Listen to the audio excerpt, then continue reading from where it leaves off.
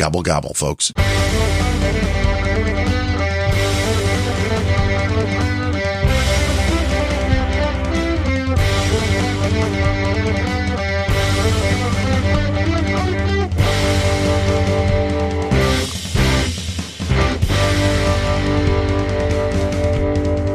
Hello and welcome to episode number 5 of Unrelenting.show. I am Darren O'Neill. He is Gene Nevtuliev, and it's Thanksgiving. You feeling thankful this year, Gene? Oh, I'm always thankful. Man, this feels like episode 105, not 5. It does, doesn't it? I mean, things are just either flying or going really slow, or I don't know what it is. Oh, I know what it is. It's probably because we've talked on the phone 105 times. Yes. Yeah. If we would have just recorded all of that. And the last time we were talking, I said, we need to not talk about this and save it for the podcast.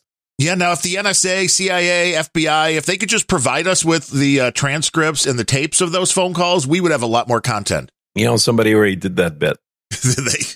They did a bit about using the recordings that the government has and the Freedom of Information Act to request them in order to put out a podcast. I can't remember who did it. It was some comedian. It's not a bad idea. Maybe it was a Joe Rogan type or something. Could have been. But one of those comedians with a podcast. You know, it's the holiday week, which normally in our childhood, this was kind of the week where no news ever happened, but this is a different world.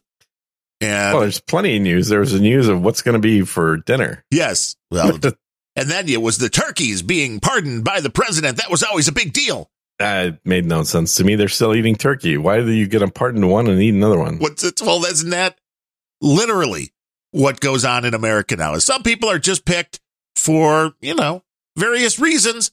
Presidents. Yeah. And then, they get this thing and the other people don't get the thing.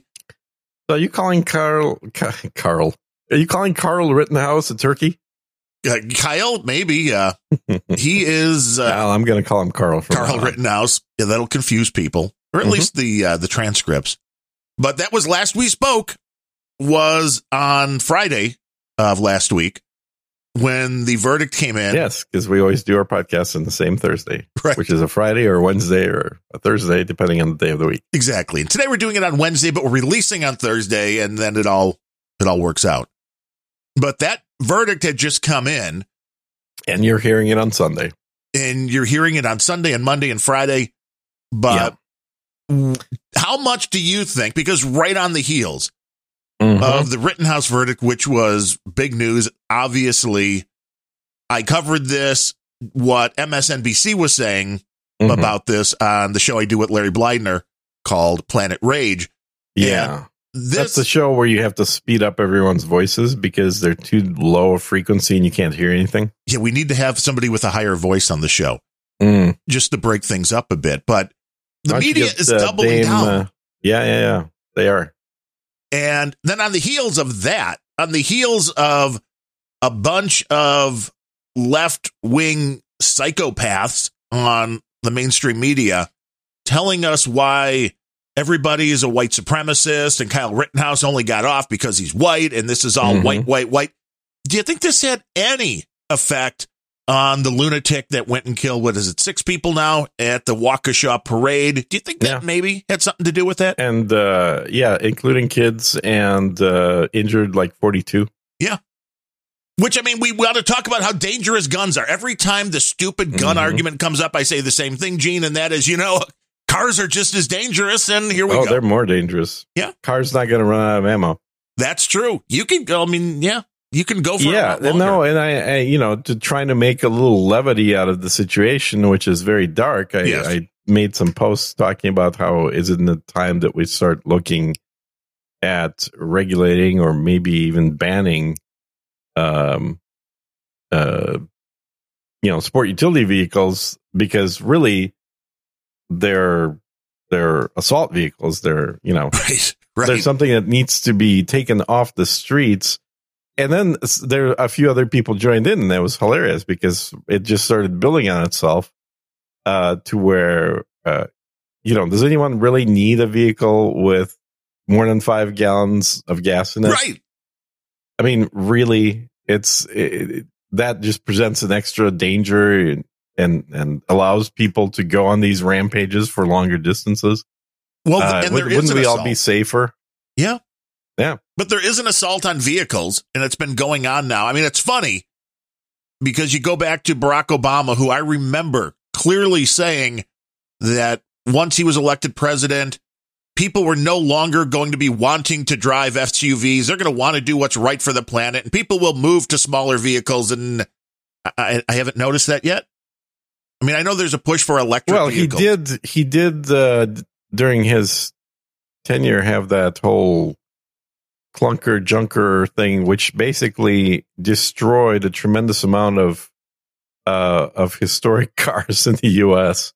Right. That were perfectly drivable, but people took the opportunity to upgrade their vehicle. And instead of those vehicles, like has happened for 100 years, being resold by the used car dealers, so people that are in lower financial brackets can still afford to drive a nice luxury car because now it's 5 or 10 years old. Rather than that happening, they had to, by law, destroy those vehicles by running the engines dry with no oil until they seized up, or drilling the blocks so that they cannot be repaired. I mean, it was the craziest thing. It was a way to promote car buying by effectively destroying the alternative purchase, which would have been a used car. Yes. And when it comes down to it, the costs of a used car are still way less, even though some of the newer vehicles, not all, have better gas mileage. That's what was being pushed. Well, you need the better Well, that gas was mileage. the bullshit that was being rolled uphill. Yeah. The reality was this is a subsidy bill to Detroit. That's all it was. Well, it was socialism. It was taking money from one people and giving it to another. Just that's what the government does. Well, it's even worse than socialism because it's giving money to a corporation and taking it from people rather than taking money from one person and giving it to another person. That's when they call it a stimulus or something like that. They give it funny names. But in this case of the parade in Waukesha, so crazy dude in an SUV who was out on bond for something else 2 days prior, I believe, including an offense where he ran somebody over with his SUV intentionally. This really is shedding some light on what's Well, you're been burying going the on. headline. It's not a crazy dude. It's a black rapper who has used that same vehicle in one of his videos. That's hard to believe. Well, believe it or not, that we have video evidence of. Yes. And I mean, Waukesha, Wisconsin, for those of you who may not be aware, because, well, it's Wisconsin, is a town that has 3.5% of their population is black. So it's a pretty white town. I thought it was a Chicago suburb. Waukesha? Well, no. I mean, it's a few across hours the away. border. Yeah. Right. That's where the band the Bodines are from, baby. Not that, of course, anyone would ever cross the border from Illinois into Wisconsin. Well, yes. I mean, state borders, people think really hard before they go across the state border in this country. There's sometimes even a sign. I would hope there's at least a sign. I've never. Depends if you're on a major highway or not. I've never come across the checkpoints, though, where they stop you and ask you what you're doing and then search your car and then do the anal cavity search. Well, that's California. Those are only in California right now. Oh, well, people in California like the anal cavity search. People in California like a lot of things, including Governor Newsom. The fact that a black guy who was a career criminal, who wasn't behind bars because of the lenient laws, goes and kills a bunch of white people, old white people, young white people. He went into the crowd and made a zigzag pattern, which, it wasn't like this was just somebody trying to maximize damage. Yes. This wasn't somebody that was just freaked out, high on drugs, didn't know where he was, because people will probably make those kind of defense arguments. Yeah, excuses, right. But that doesn't seem to be the case because you don't make the zigzag massive carnage pattern with the vehicle when you're slamming your way through a crowd without knowing what you're doing and then fleeing the scene, of course. Well, I think this was clearly racially motivated.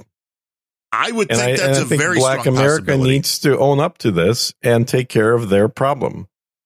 But they don't. Which, I mean, this is what's been said about Chicago for decades. which is if the neighborhoods that all this stuff was going on in here in Chicago really wanted to clean things up, they could do so. I mean, I understand there's a fear quotient when you're dealing with gangbangers and stuff like that because people don't want to get shot. But there comes a time when your daily life is now basically being a hostage in your own home, not having stores nearby where you can go shop because they've all closed because they're tired of getting robbed to the hilt. And we have a media, which is the biggest problem, which has portrayed Donald Trump, the last president, as nothing but a racist, and anybody that would vote for him as a racist. They did the same thing to Kyle Rittenhouse, which was obviously he's a racist, and he went out trying to look and kill black people, even though he didn't kill any black people. He killed 2 white guys.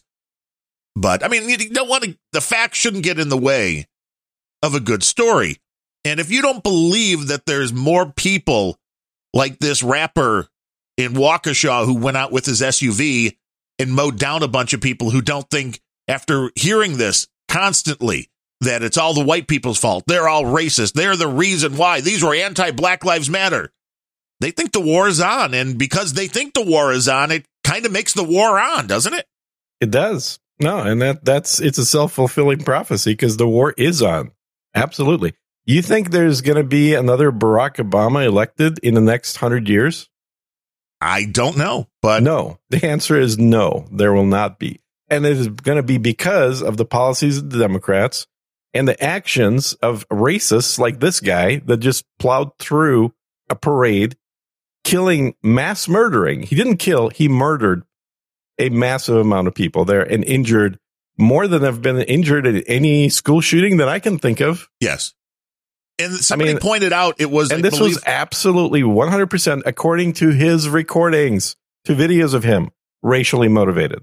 Yes. And who is the real racist here? And he's from Milwaukee, and the Milwaukee paper's already that's not on the front page like a day after all this because they don't want to cover it. I mean, you had to cover what happened, but do you think they're going to want to look in? Do you think MSNBC is going to be doing an in-depth look at this guy and why he did what he did? No. Now, if he was white and he went into a black neighborhood and mowed down a bunch of people, it would be 24/7. Oh, yeah. He clearly would have been a KKK member. Yeah. Yeah. And it would be 24/7 news on MSNBC. It would be on CNN. It would be on the big 3 networks. And all white people are responsible for him if it would have been a white guy driving through a black neighborhood. And this is systemic racism that the whole country is racist because it happened. Yes. But this is the slippery slope. This guy happens to be black. Now, all of a sudden, his motivation, which is he stated it himself, was racial. Now that's being ignored because he's given the pass. Because that's inconvenient for the mainstream media. Yeah. And I think provide him as a victim. Portray whether people will be willing to admit it publicly is a question. But do you think this changes attitudes of the people that voted for Barack Obama? You bet your ass it does. I don't know. Because nobody wants to be on the wrong side of a race war. No, but I think logical people understand that you cannot. Parades will be canceled in America for the rest of the year.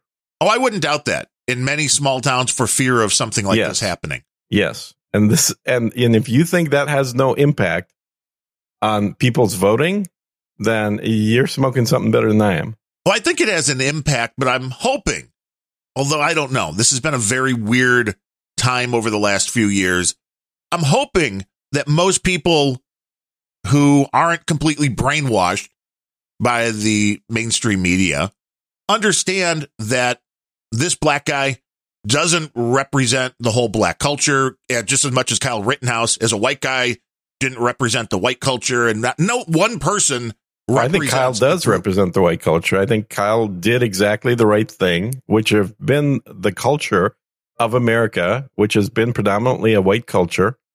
That's just everybody's reality. An individual. This is you can't put too much on any one person. It's a little disingenuous to do that and try to, he embodies everything. I mean, you may think that is the case and that's fine. But this isn't, this concept, and we've heard it, and this is where the nuts on the left have been annoying over the last few years, which is, well, because of the, Kyle Rittenhouse and the way that was covered, of course, because of Donald Trump, and he's a horrible racist, even though they continue to lie and say he said things he didn't, like to find people on both sides. He meant the Nazis, even though he said right after he didn't mean the Nazis. They keep lying about that kind of stuff to portray the racist division. I still hope that, normal people can see through that, but maybe they can't. Maybe they can't see through the smoke screen. Maybe this is just going to continue to get worse. And I don't know. Yeah, I think it will. I think, and I don't know if I talked to you about the 80-year cycle, but I think we've got another 18 months of it getting worse before it starts getting better. And by starting to get better, I mean just starting. Because 18 months would put us about, a few months after the midterm elections here. Is there a reason for the timing or? Yeah, it's that this is an 80-year cycle that's been going on for about 900 years. Well, that's even better than the 6-month cycle that No Agenda talks about. Is it? I think so. 80 years. This is a much bigger cycle. I mean, it is a big cycle, and John keeps threatening to write a book about it, but another friend of mine already wrote about a book about it many years ago, and I sent a copy to John and Adam. And what is the cycle? What is actually, what is this? So the cycle is a cycle between individualism and collectivism.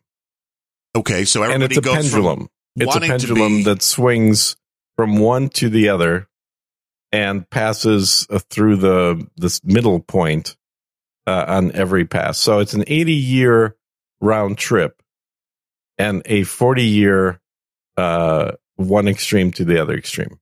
So we have 40 years kind of going, from the middle all the way to a radical, and then. So 1983 was considered the high point of individualism.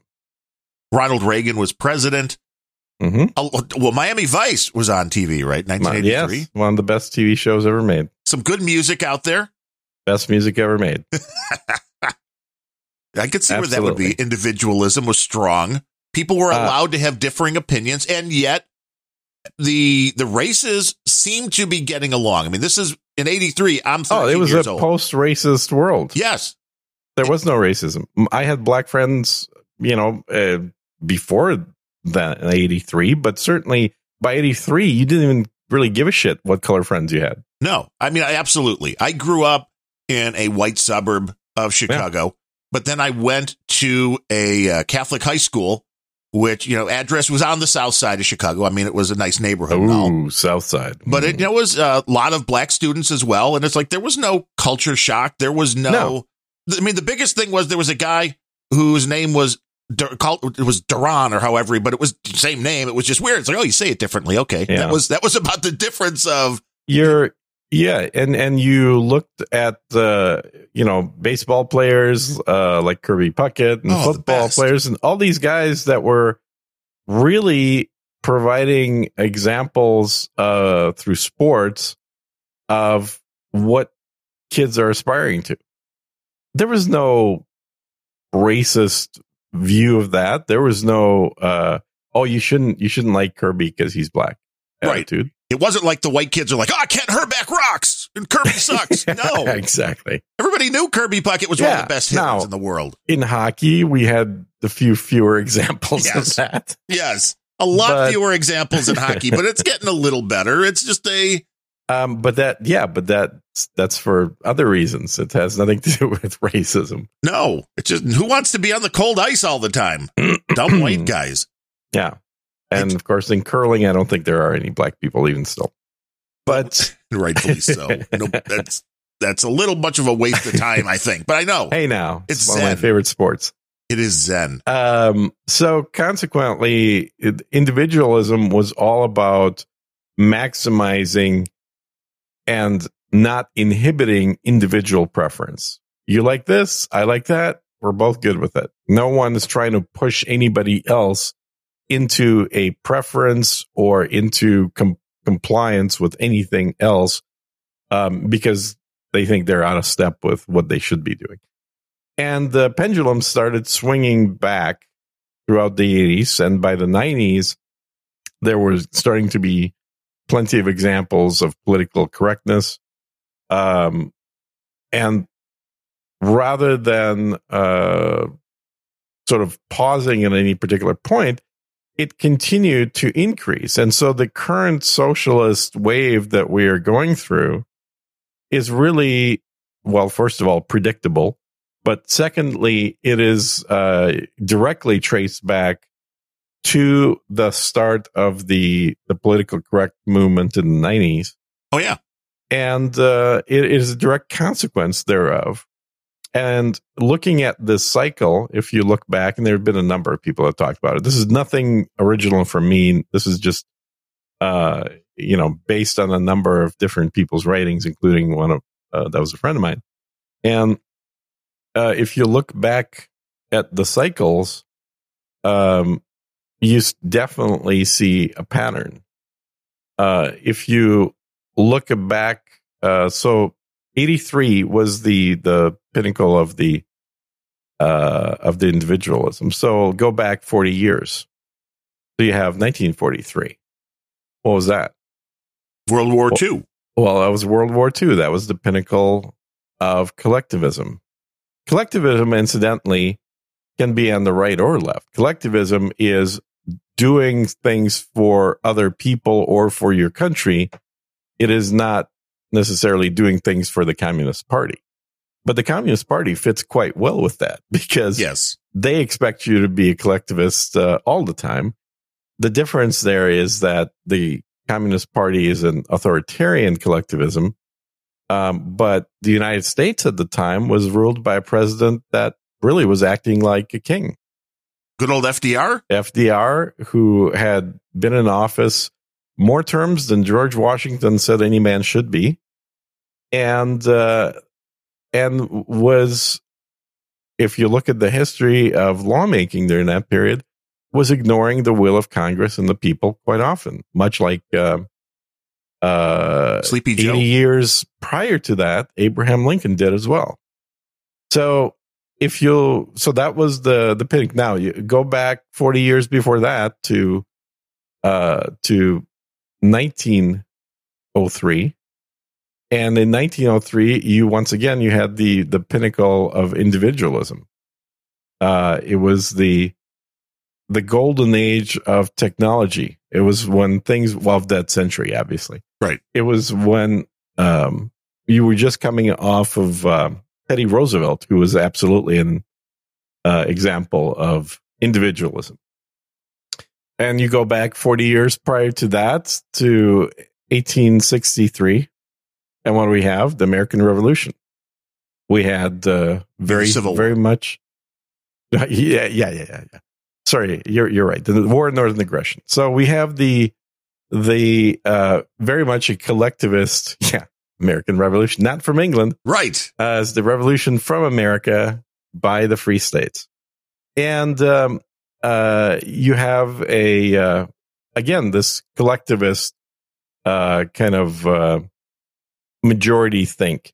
So again, collectivism. I don't want to have people confuse collectivism with communism or socialism. Right, you could be collectivism all for a good cause. Well, the Nazis were just as collectivist as the Russians, and they were fighting each other, right? So, and people don't think of the Nazis as being lefties, even though there's some arguments to be said that really is the origins of the National Socialist Party, is that they were lefties. And anyway, so you can keep going back, and so you go back from 1863, right? So you go back to 1823, which I don't know what the hell was going on in 1823. I have to the Wild West. I'm guessing.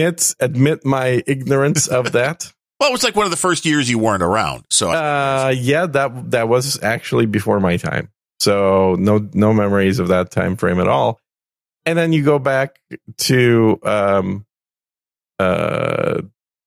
it would have been 40 years before that, 1883. 1783. And then you're right at the end of the yes, Mr. Math. American Revolution. Oh yeah, that's right. We did have that little American Revolution thing happening. Right. which incidentally was also asking men to lay down their lives for the sake of the country as a group. So when we have individualism as the dominant culture, we don't participate in wars. When we have, I'm blanking out now. Collectivism was the word I was looking for. That is generally synonymous with a war. So here's the question for you. Which war are we going to be in 18 months? That's a good question. Mm-hmm. We are seeing a move. I mean, this is when you look at things with a little bit perspective where you can kind of step back and see how things have progressed. And it's interesting if you go, okay, where were we a year ago, 2 years ago, 3 years ago? What has changed?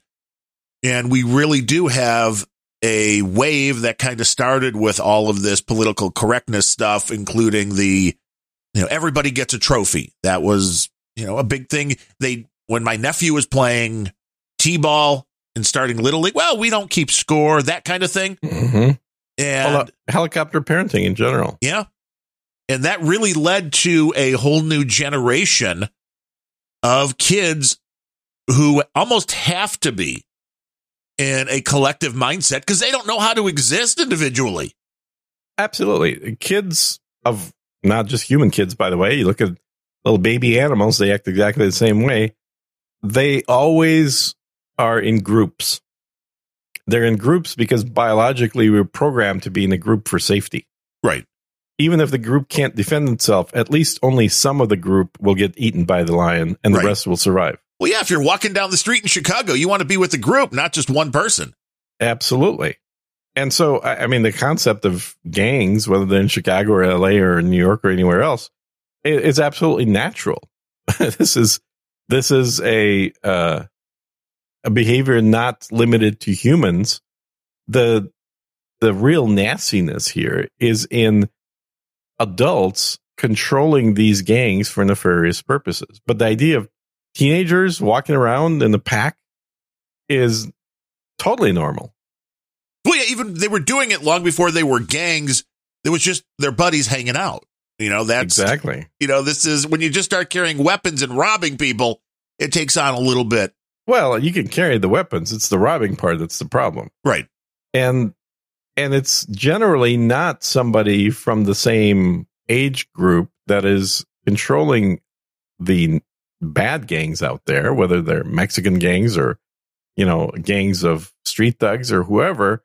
It's generally, somebody 20 years older than them that's running a business illegally, an illicit business that is utilizing this natural phenomena of young kids, and both males and females, but certainly you want the ones with testosterone to do your dirty work, so they tend to be male. Although it's interesting because there was a lot written about when the city of Chicago went after the leaders of these gangs. And you're right, for the longest time, it was the 40-year-old guys that were leading the street gangs of, the 12, mainly the kids that were on the street, are 12, 18 years old, whatever it is. Yep. And when you had the older guys running the gangs, it was much more like the Al Capone days, which is they were shooting each other, but they were very careful not to shoot an innocent kid because those guys were running a business, as you said, and that was bad for business. And if you were a gangbanger and you shot a kid and the guy running your gang found out, well, you would probably disappear. And what they did in Chicago was they swept up all of these older gang leaders and put them in jail. And then all hell broke loose because there was nobody there to keep those younger guys in check, which is kind of a crazy concept when you think about it. But like the worst thing you could have done was taking those older guys who were leading these things and keeping some of the insanity in check, taking them out of the equation. Mm-hmm. But that's our system. Well, that's part of it. But I think what you're describing is what do you do with the kids in these gangs once the leader is taken away, because now they're equipped with guns. They've been taught violence. And they're in a power vacuum. But it's not to say that every group of kids naturally is dangerous. I think that this is an abuse of children. In effect, this is taking a natural phenomenon of the fact that kids, teenagers, up to a certain age will just group up with others of similar age and not even necessarily any other similarities other than they're all the same age. They're not even into things like a preference in lifestyle or anything at that point. They're literally looking for people that look like them, that are similar to their physical size more than anything. Yeah, well, it's all about survival, really, especially if you're in an area. And it's all you got to do is look at it, whether it's a pride of young lions that are, tumbling around, fighting each other, learning how to be hunters, or whether you look at the young gazelles that are prancing around together as well and learning how to run fast and stay in the group, constantly mixing so that a lion can't trace any single gazelle out from the group. So these are all simply biological survival tactics that have been passed on to humans as well. But then leveraging that and using it for, violent or any kind of illicit behavior, that takes more skill than the kids have. That's where the adults have to come in. And this is what you're describing is the 40-year-olds that were actually running the gangs. Right. And they may have even been 30, but nonetheless, they're not just some random kid out of that group that becomes elected to be its leader. This is somebody that is harnessing this natural occurrence of a desire to be in a group for safety and then utilizing it to run an illicit business. Exactly. And then you have Chicago, which is now, well, no different, I guess, than Baltimore and St. Louis and New York and L.A., where the violence is running rampant. Well, again, because they don't want to prosecute people for anything now. I mean, the gangs are understandable. The concept is understandable. People want to belong to something. And quite often people that end up in gangs don't have a two-parent household, and I know a lot of the people today want to poo-poo that whole concept. Well, right now, statistically, most kids don't have a two-parent household. Right. It's definitely moving in that direction. But that's also an intentional thing although I think they have changed it now. That was originally on the Black Lives Matter Incorporated website, was where we want the end of the nuclear family in America. Mm-hmm. And then you ask why? Why would you want the end of that? And what you were just describing explains that 100%, which is because then the kids who don't have that structure, do not have two parents there to guide them. Well, where do they go for guidance? Well, they're hoping the government or some other leader of whatever group that just happens to be people that look like them. And I think Black Lives Matter knows what group they're aiming. Now, when you say the word gang, what's the image that pops into your mind? There's a lot of different ways you can go with that. But I mean, street gangs mainly. And what's a street gang look like? Street gang mainly looks like a bunch of people selling drugs and shooting each other. And what color are those and people? Having turf wars. And here in the Chicago area, mainly black. Okay. I think in other cities. Where I'm going with this is, there's Latino gangs as well, is right. that if you look at the 1940s, 1950s, we didn't have a black gang problem. We had black households where both parents were at home. We do not have that today. What we have are a lot of black men who are in prison, and even the ones that aren't in prison are generally not getting married and sticking around. And then we have they become the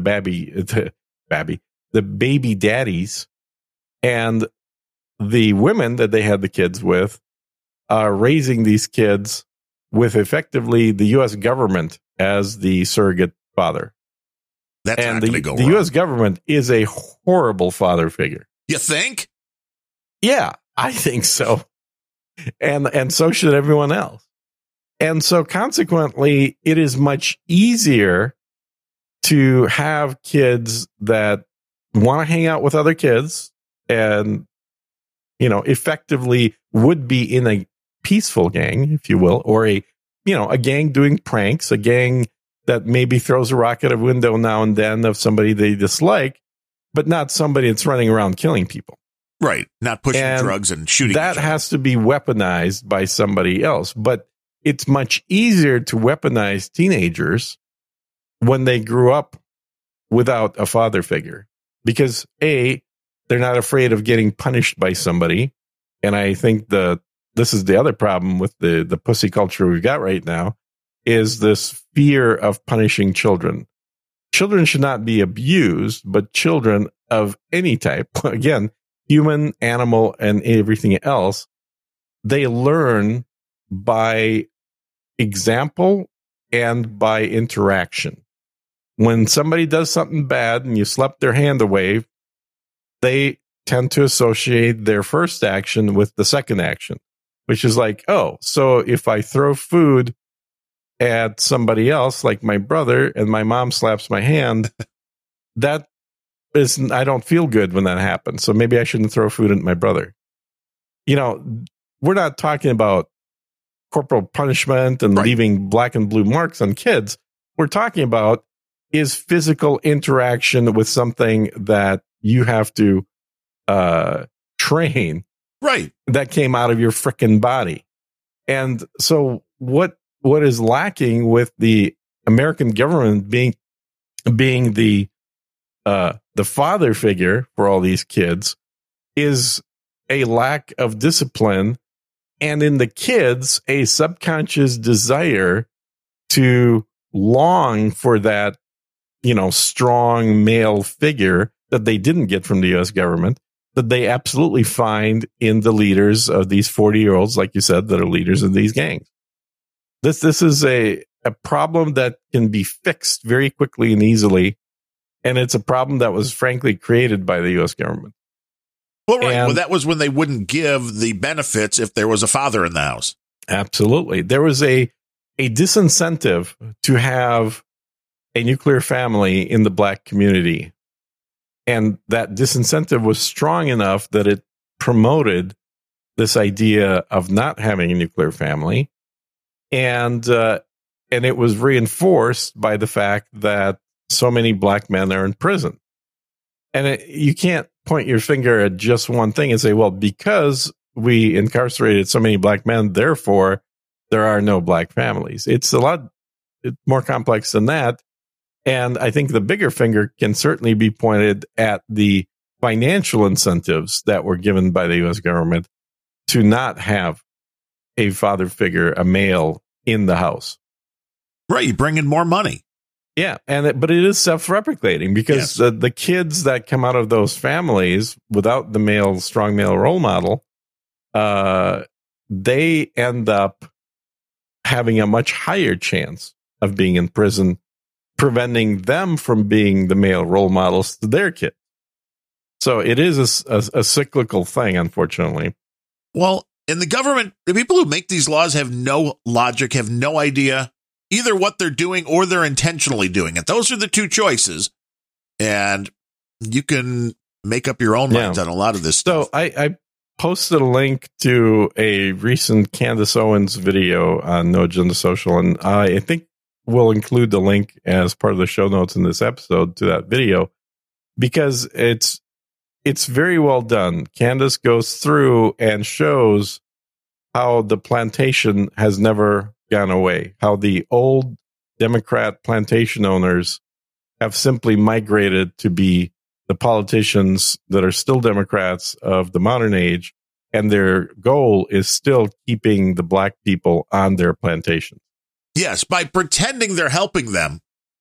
Oh, absolutely. We can give you this, this, and this, as long as you can't take care of yourself, which is just such an insulting thing. It is such an insulting thing. But at this point, it's been the message that has been essentially propagated to black Americans for the last 40 years. It's that you need the help of the government. Otherwise, you will just simply die. Right, which is so insulting. It's like you are too dumb to make it on your own. You do not have the ability to make it on your own, but we're here to help. If you want to look at any sort of systemic racism, it is right there. It is the system that keeps black men out of black families and keeps black women and children being tied to relying on the government. The system's broken because the people in charge are either evil or idiots. Are you familiar with the new law in Boston, the abortion law? No. This I covered on Random Thoughts, another great show. R-E-N-D-U-M-B what's that? Thoughts. I've never heard that before. Yeah, it's one of your favorites. You've said so. Oh, really? Yeah. No. Did you rename it? No, I should, because people don't know how to spell Random Thoughts, but that's what you do. That sounds like a misspelling to me. It is. It is. Always go for the intentional misspelling when you're hoping people can find your show. That's what I always say. But Boston just passed a new law for the people that work for the city of Boston. If somebody has an abortion, that person or the father, I know that's genderifying just to say that only could be a female getting an abortion and all, but both the female that is pregnant and has the abortion and the guy that got the female pregnant are both eligible if they work for the city of Boston just by asking for up to 12 weeks of paid leave to deal with the aftermath of the abortion. So basically, they're selling the idea that you should get an abortion to get a vacation. That's what it sounds like to me. And the most interesting thing about this, well, not the most, but part of this law was also you can ask for this anytime within the next 12 months. Oh, my God.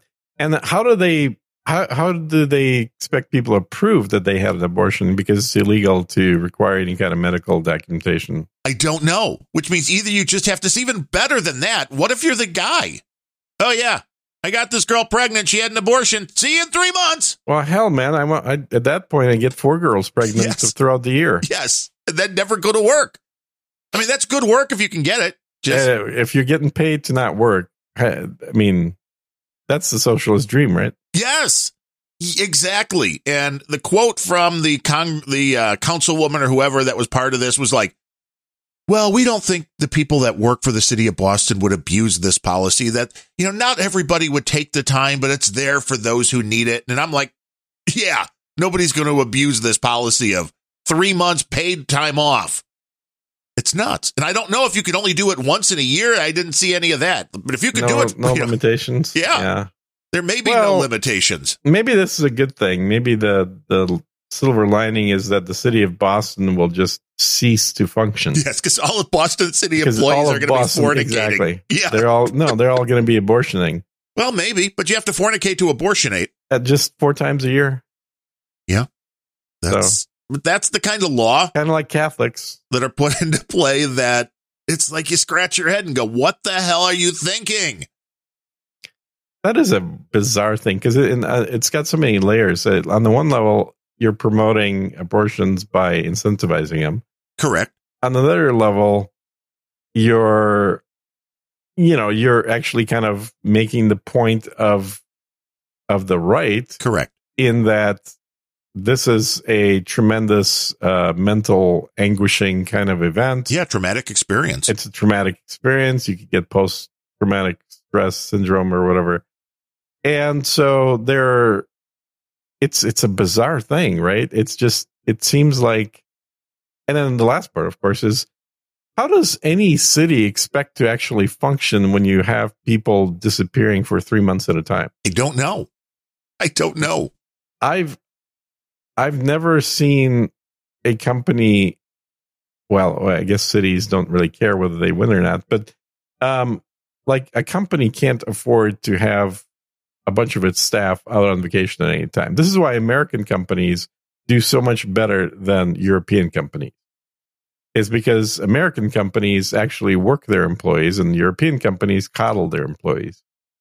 Which is why the American companies, for the longest time, have won on the stuff like the tech front and that. But that may be changing too, because we're going into that full woke cycle.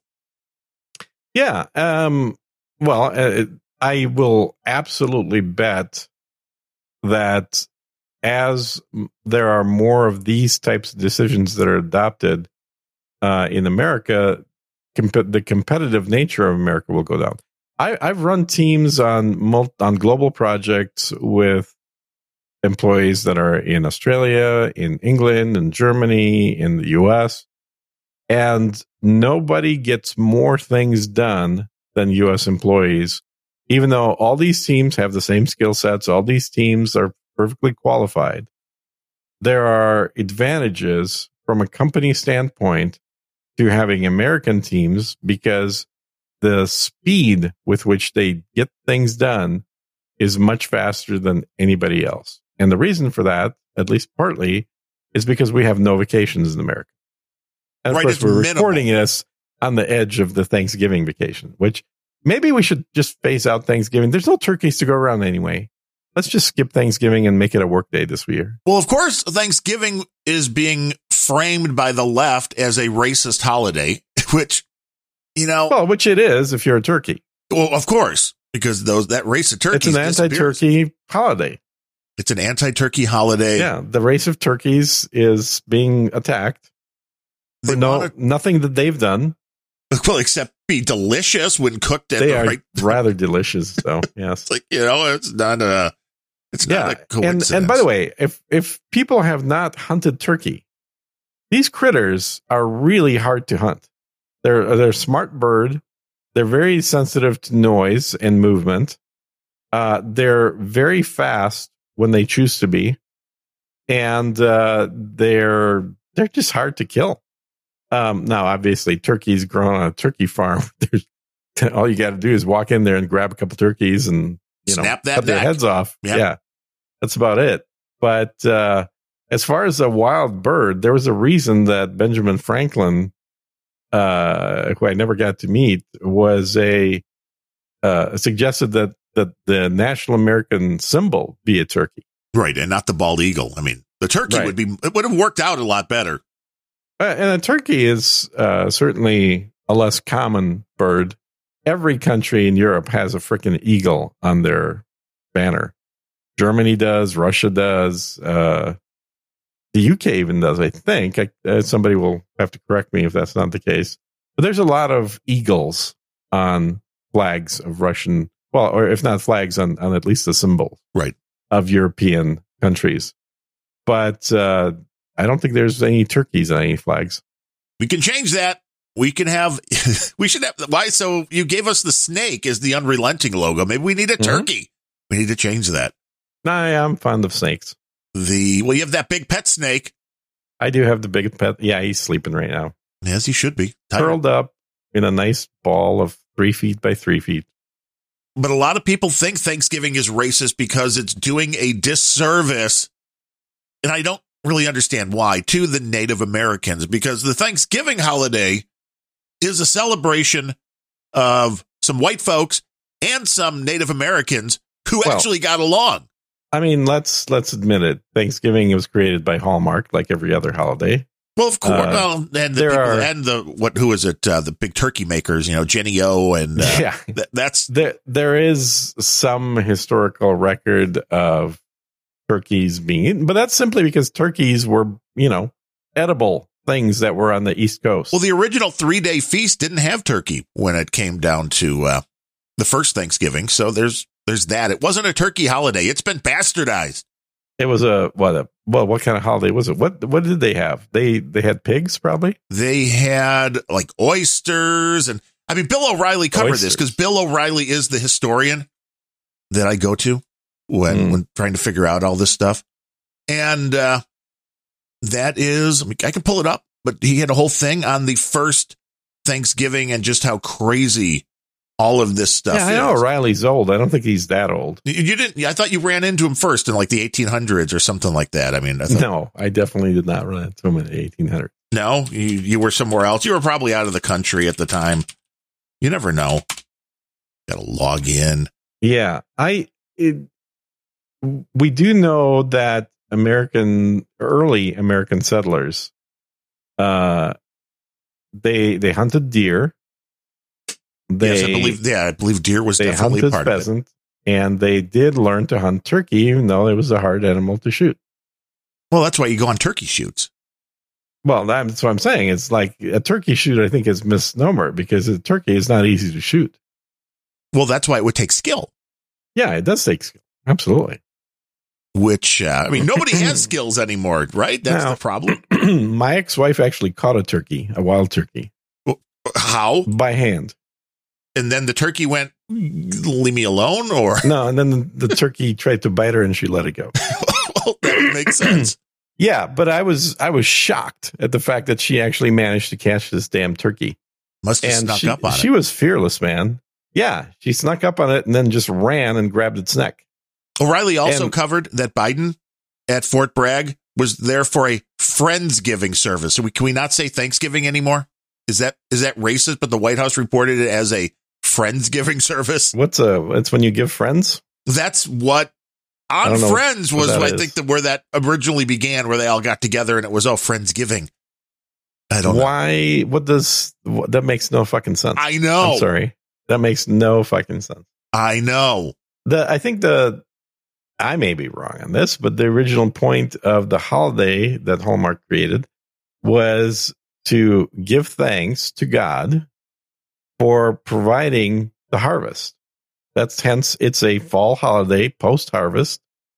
And people back then, at least the ones that we can trace Thanksgiving back to, were 99.9% Christians. Now, this is from O'Reilly from his last broadcast. This day in history, love this story, 1621. We're talking 400 years ago. A bunch of pilgrims were here. They were having a hard time freezing in Plymouth, Massachusetts. Yeah, Minnesota, you were going to say. I wanted to say that. Indian chief named Squanto came along. Squanto was a good guy. Squanto is a fake name. Come on. That's what they're saying. He was a real guy. He wound up in Spain. A fake name. And somehow came back here. But they said they had a 3-day feast. Wait, did you say Squanto was born in Spain? He wound up in Spain and then got back to America. He was captured, sold into slavery, made his way to Spain, and then back to America. Hold on. He was sold into slavery before America existed? I guess, or at the same time. Possibly have been selling slaves back then. Not me. I guess I need to do some more history. It sounds like the British to me. Probably, if you wound up back in Spain, it said. But here's the menu. No, that's probably Spanish then, if he ended up in Spain. It says no turkey. There was deer, duck, geese, oysters, lobster, eel, and fish. Pumpkins were consumed, but of course not as a pie. Mm-hmm. And so it was a 3-day feast, but no turkey involved. So I don't know that that's accurate, though, because I don't know that you could say something wasn't there. You could say something was there, but you can't really exclude turkey. I don't know. Maybe it just wasn't done. There. We need to do the history of turkeys. I'm sure somebody out there knows exactly the history of turkeys. Out of the things you mentioned, turkey would be the hardest to kill. Definitely. Deer, duck, geese, oysters, lobster. Deer are not very hard. No. Deer they just stop and stare when they're frightened. They don't run away. Basically deer give you somewhere between 2 and 5 seconds of complete stillness to shoot them. Right, where they look at you before they jump away. Right, that fight and flight takes a couple of seconds. Yeah. They're basically just overgrown rats. And then, they're related. And then, what was it? Eels? Eels, those are super easy to catch. Yes, and fish. Lobster, which would be good. Oysters and lobster. Water insects, those are fucking easy. Yeah, that would be a good Thanksgiving dinner, though. I mean, if somebody invited you over and said they were having lobster, I'd be like, all right. Thanksgiving lobster? Yeah. Sorry, we can't afford a turkey this year. We're doing Thanksgiving lobster instead. That sounds like somebody you know. I mean, okay, so this is a pivot point and a good one, I think, because our friend Adam Curry likes to make fun of people eating bugs. What the hell do you think a lobster is? Sea bug. What do you think shrimp are? Yeah, little sea bugs. Crabs, lobster, shrimp, these are all bugs. They're closely related to the bugs that you're making fun of. Yes. I mean, if you were to take a lobster, live in water, they're larger. Yes. Well, if you were to take a lobster and shrink that same thing down to insect size, you'd be like, that's a bug. Yeah, totally. It is a bug. But if you were to if you were to blow, only if cooked right. If you were to blow up and by blow up I don't mean explode, but I mean enlarge a cockroach to the size of a lobster. Oh, are they doing this in Fauci's lab? Oh yeah, totally. That's exactly what they're doing. There was actually a great movie that was sort of dark and well, I like dark sort of movies. I could not have guessed that. I'm gonna try. Yeah, I know, right? It's a dystopian movie, which is always fun, and it involves some interesting sort of imagination. It's a movie about some people that go in as testers of a new software game, a new game, which is completely fully immersive. So it's sort of like VR, but to the next level. Like it's more like the Matrix, where you're plugged in, and more like reality. And the movie or the game starts off seeming very normal, realistic, like you're not even sure if you're in the game yet, and then slowly transitions to more bizarre, strange sort of things. And I'm trying to remember the name of the movie. It'll come to me. I'll stick it in the show notes for sure. Because I know at least one of the actors, so I can dig down through IMDb. Now, is this where they were taking the cockroaches and making them huge so you could have them as a feast? There was scenes in that movie where it seemed like there were maybe like, dog size insects. Interesting. Yeah. There's another movie like that that's remembered as well called Naked Lunch. If you haven't seen, that's a kind of a dark dystopian movie, which I like. And Naked Lunch also has some interesting, shall we say, bug moments in it. Bug moments. There are references to bugs. Are we going to kind of like the Joe Rogan in his Fear Factor days, where he was making people like eat bugs and go into a vat of bugs and that kind of thing? So Naked Lunch is based on Bill Burroughs' book. William Burroughs is a well-known writer that wrote, I guess in the 50s, I think. So I want to say this was written sometime in the late 50s, maybe. And it is semi-autobiographical about how he shot his wife. It's a great movie. I strongly recommend people watch it. If you haven't, it might be on Amazon. It might be on, it came out. It might be somewhere on this thing they call the internet. I don't understand it, but it might be there. In 91. So it's a movie that came out, 30 years ago? Should we do like a weekly Gene's movie pick, something like that? I generally have a lot of stuff that I can recommend, and because I've seen a lot of movies. Should we restart? I downloaded the whole series of Miami Vice. Should we start doing like a Miami Vice rewatch and then and talk about how? I would be up for that. I think going episode by episode would bore the hell out of people because it's basically the exact same scenario over and over. You'd have to take a few episodes at a time and then just see how it relates to things going on now. I do think that if someone hasn't seen that show, that it would be good to rewatch it. But I bet you there are a lot of people who have not seen Miami Vice. I don't think we have any listeners under 50 years old, so I think there's a few. You think? Yeah, we know. There's a dude named Kyle. He's a millennial. There's an NA millennial. There's a few millennials listening to this that maybe were not around when it was originally on. And if you can get past the really hairstyles, that's really it. The hairstyle. I've been watching the Head of the Class with Howard Hessman in it, who played Dr. Johnny Fever. Yeah. And he did a show. This was in the late 80s. Yeah. So the students were about the same age as I was. Early 90s. So it's about the same time, yeah. And it was a really a well done show. And there was a lot of stuff because he plays a history teacher in the show. They talk about a lot of stuff going on then and historically. And I'm like, can never make that show now. And he was kind of a lefty then, but I don't think you would see him that way today. Probably, he's not he was definitely a liberal teacher in the series, Yeah. But not a crazy liberal. And not a communist. Right. Definitely not a communist. And this is where we need to make that break. This is where people need to understand the Overton window, how things are changing slowly. And it makes sense. Your 80-year cycle, that pendulum going back and forth, because these things take some time to happen. If all of this stuff, if we were to jump back 20 years ago and implement all the changes that have happened in the 20 years since instantaneously, people would revolt. But when they happen a little bit at a time, people don't pay attention, or they go, that's just compromise. It's the old putting, an insect into cold water and then boiling them. Yeah. Thing. Exactly. And you don't notice. It's well, the whole frog in a pot. That was Bemrose always went to that. You must listen to a lot of that Grumpy Old Ben's. He loved the frog in the pot thing. Did he? Yeah. That was his go-to. Well, that's a good go-to. I mean, I think it certainly can be used as a good analogy for a lot of things. Well, that definitely shows the mentality of a lot of people today, which is... Okay, so I just... You've been searching IMDb? The name of the movie. I have been IMDb. How did you know? You're looking over my shoulder, goddammit. Yeah, they've got the cameras on. You do have... Well, that's true. I do have the camera. Now, you guys aren't showing the camera right now. We're still testing. But we'll have the cameras on soon enough.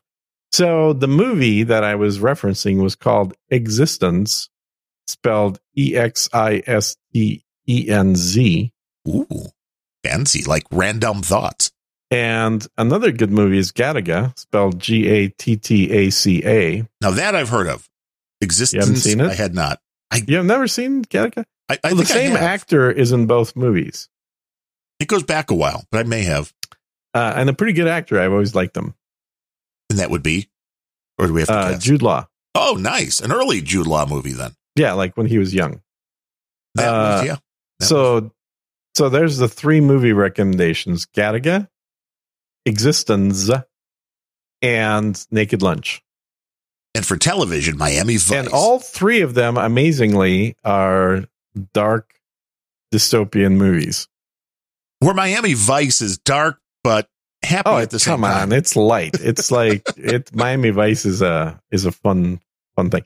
But there again, so you can see that movies like Gattaca, which were made in the 90s, late 90s, movies like Existenz made in the late 90s, they started showing this fear that was starting to build up of a collectivist dystopia. And that was 30 years ago. In the 80s, we had shows like Miami Vice, which was absolutely not even thinking about a collectivist dystopia. In the 80s, we had everybody celebrating their individuality by the style of dress, by the hairstyles, by everything else. You know, it's funny seeing these kids these days with blue hair walking around, and it's not just kids, of course, but there are plenty of college students walking around with blue hair.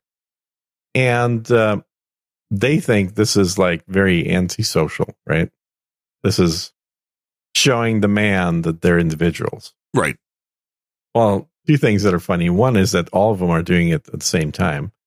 So you're not individual. No individuality. And 2, I remember this back in the early 90s, late 80s. And it's even really, I mean, you could go back to the late 70s with the punk movement, where you had pink and purple hair and green hair. I don't think there was a whole lot of blue back then, though. Do you remember that? No, I do not. But although certainly the hair dyes have gotten much better. They have gotten better. Absolutely. I think they I don't know if they're any better for your hair, but the colors that they can do now are brighter for sure. But that whole idea of having your colored hair and, having leather jackets with studs and safety pins in them, and having multiple piercings, like this is literally the stuff that not even their parents, this is the stuff their grandparents were doing. Yeah, not exactly breaking new ground. Yeah. So if you want to insult one of these Zoomers that just looks like they're trying too hard, just give them a compliment. Say, you look just like your grandparents did at your age. Nice. And you see how they react. Now, as far as your 80-year cycle thing, so where would we have been in 1949? So that's almost just so about 49 was just on the path to recovery from collectivism. Now, is that any surprise that that's the year 1984 came out? So 1984 warns of the dangers of collectivism. Right. Less so communism, but definitely collectivism for sure. I mean, I don't know. I mean, it was certainly the peak of collectivism would have been fresh in the memory of what's the guy's name of George Orwell. Orwell's, yeah. And you're seeing things are getting better, but it's kind of like a warning of things that could happen again. Yeah, I think that. And he picked 1984, which is also interesting. Why pick that year? Did he know about the 80-year cycle? Was he just off? You know, it's interesting that. I mean, it could have just been a random date. Well, I've never done the history. What I've heard is the book was written in 48. And he just flipped numbers around to 84. Okay, that would make sense. So it was more random than anything else. I mean, it's like, why is 2001 Space Odyssey a 2001 Space Odyssey? Well, because that's what had happened. Because it's the beginning of a new millennium. Ooh. And so it's consequently, clearly, this completely invented calendar that we're using that has no meaning other than historically it's been used in the past. Clearly, round numbers mean something special to humans. Well, of course. The round numbers are big. I mean, we're at number 5 today of Unrelenting. The death call. Yes, it's a good thing. You should keep changing the name of the podcast before you hit 100 every time. Right. Just keep it right under that big mark where everybody under wants 100 because there is no benefit to having large round numbers like 1,400 for podcasts. Exactly. None at all. Nope. All right. So we talked about movies. We'll have links to those 3 to the IMDb's of those 3 movies. Make sure you remind me if I forget to send them to you. What else we got to talk about? We talked about Carl Rittenhouse. Yes. Waukesha. It sounds to me like you might be getting the COVIDs there, the way you're coughing. Could be. You never know. Yeah. Be careful. I found out one guy and you just got the COVIDs. I've got the Johnson & Johnson jab, so I feel safe. Oh, no. See, that expires in less than 3 months. Oh, that's okay. I got the second one, too. Oh, well, that one expires in 2 months. See, I'm fine, though. It's within 2 months, so that's good. Okay. Just make sure you keep getting more and more of them. The AstraZeneca in the UK actually appears to be working better than the mRNA ones. Ooh, big surprise. Which is kind of an interesting thing. And the mRNA ones, there was a study which actually seemed to be legit. I mean, because there's so much bad information out there on both sides. But there does seem to be now a tie to the mRNA vaccines and all of the heart issues that are happening. So, be aware of that. Well, there's also and I don't think we need to post this in the podcast, but I did stick out a link of the video on Nogin Social of I don't know if he's in the U.S. or Britain, but a doctor. Well, he's not a doctor. He is a scientist. He is I believe he has doctor credentials, but he's basically doing research work. But talking about the new data coming out on the spike proteins interfering with DNA repair inside the cells in the nucleus. So apparently the spike protein actually is getting into the nucleus and chemically preventing DNA from being fixed. So obviously way more research needs to be done on this, but we could end up in a situation where we have a whole generation of people that end up having much shorter lives because once your DNA starts to get corrupted, then it's just a matter of short time until you're dead. Yeah, it's a bad thing. Because cells have to keep replicating. There's a natural death that happens to cells on a regular basis. I'm sure everyone's heard that you shed your skin 4 times a year so that unlike a snake, you don't replace it one whole layer at a time. Right. But you're always dropping little tiny bits of dander, which are skin cells that are dead and just flake off your body. Now, that happens to all cells, not just skin, obviously. How is this spike protein different? Because we were told when this all started, well, this is a coronavirus.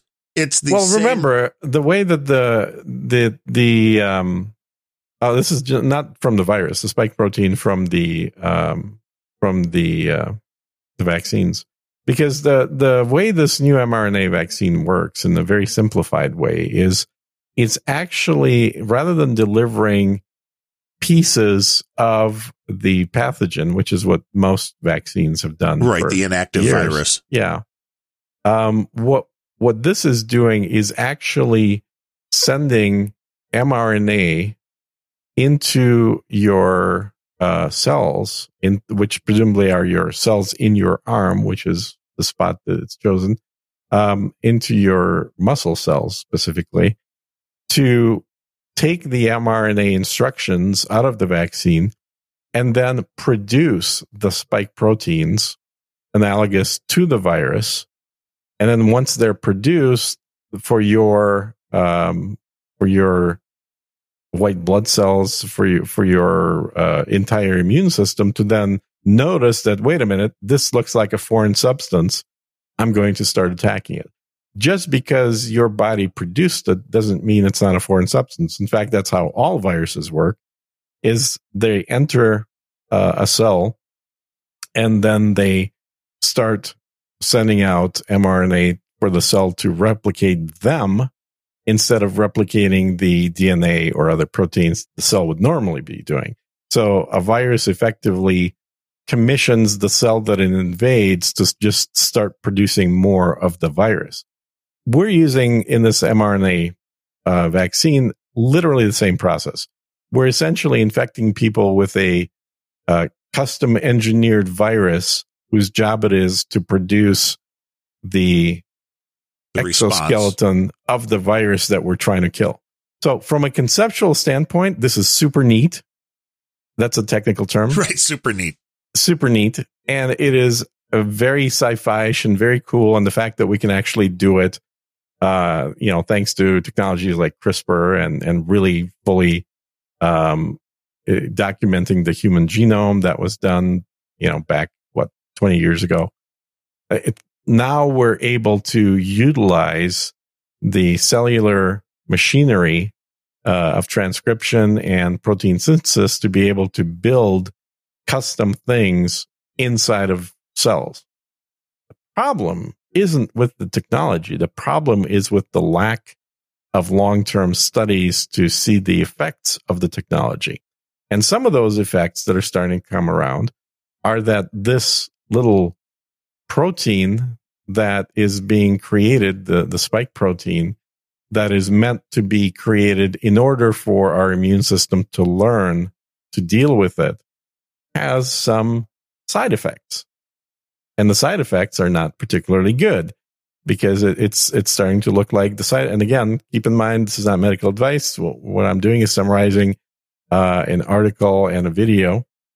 But it appears that some of these side effects may include a reduced ability of your body to fix broken DNA. And DNA is extremely fragile, as you can imagine. And there are processes within the DNA framework, within the machinery that is actually replicating DNA, to be able to sense and then fix things like breaks within the DNA chain.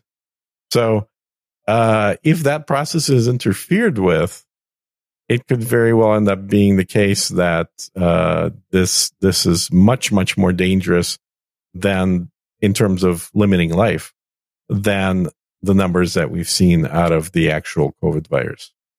Yeah, it's still troublesome to me that nobody breaks anything. And I get it. It muddles the waters greatly, but there are multiple vaccines of multiple different technologies that are being used.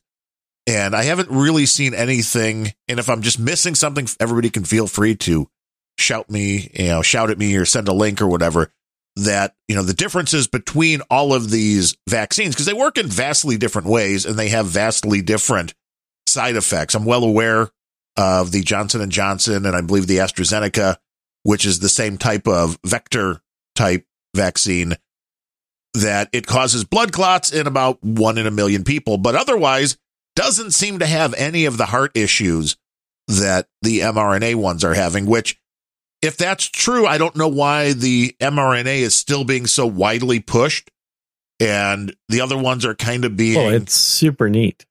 It's super neat. And maybe it's just all about, following the money again, which, I don't know. That would be a bigger story for me, which is, we found out that the Pfizer and Moderna was way more dangerous, but, they were making way more money, and the Johnson & Johnson, they weren't making enough money. There weren't enough kickbacks coming in. There wasn't whatever.